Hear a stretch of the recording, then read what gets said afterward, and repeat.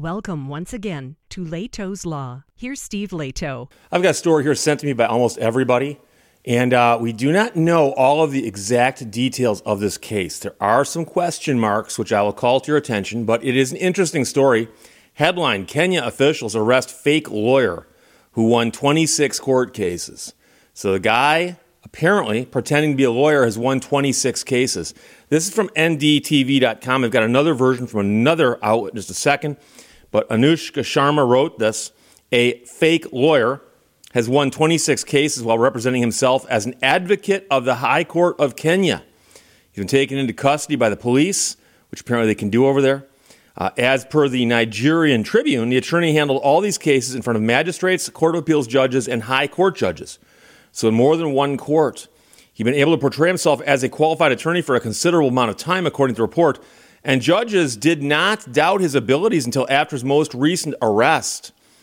The Nairobi Rapid Action Team of the Law Society arrested him on false pretenses after they received a lot of public complaints.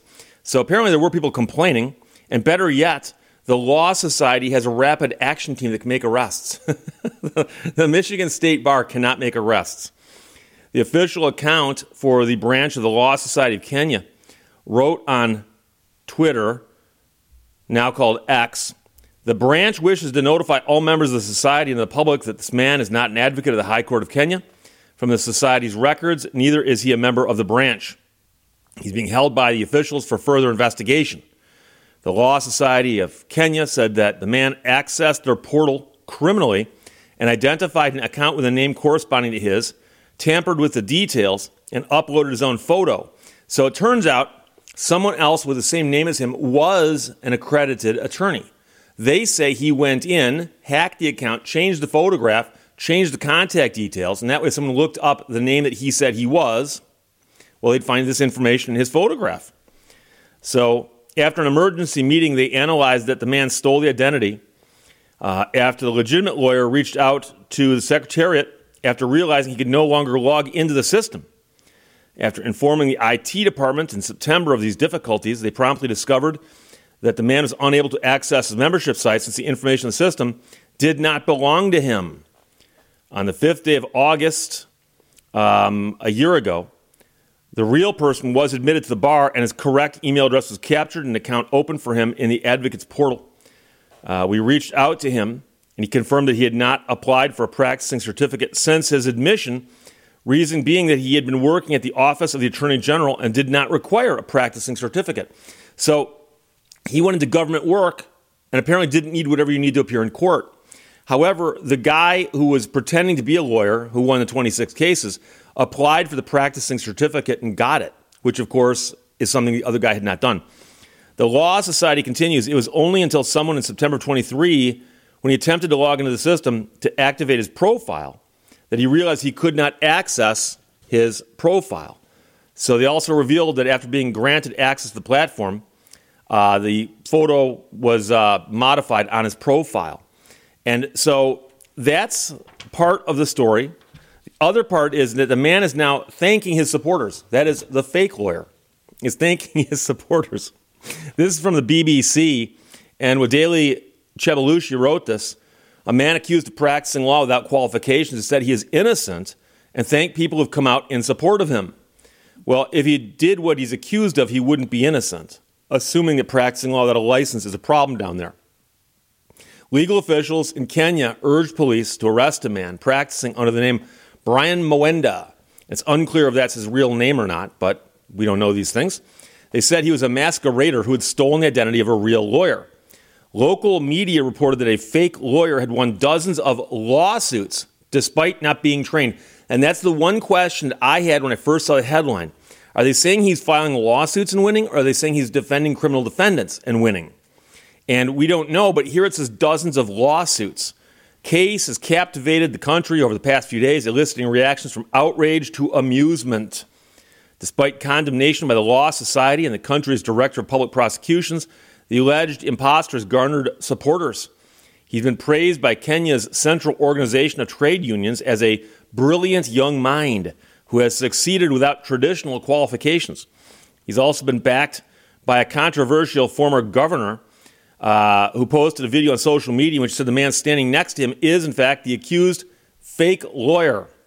The man in the video, who appeared to be the person we're talking about, said, "I would like to convey my gratitude to the people that are supporting me and praying for me. In the fullness of time, I will be able to clear this misunderstanding. I'll also be able to provide my innocence and provide the actual context." He said he'd go to a police station and provide officers with a statement, hopefully on Monday or Tuesday. So one story says he has been arrested. One story says he might be arrested in the future. You might say, but Steve, these things might not, well, they're both dated the same day. So I'm not exactly sure if, in fact, he said he's going to go to the police station, but then he got arrested. These things are possible. You never know. Meanwhile, a politician who's faced allegations of drug trafficking and money laundering said those attacking the fake lawyer are nincompoops. Nincompoops, that's a legal term. He's never killed anyone. He's not a terrorist. Yeah, but those aren't the only two crimes, are there? I mean, he's never killed anyone. He's not a terrorist. I can think of lots of people who are in prison right now who've never killed anybody and aren't terrorists. Despite this backing, Kenya's director of public prosecution said the man faces prosecution.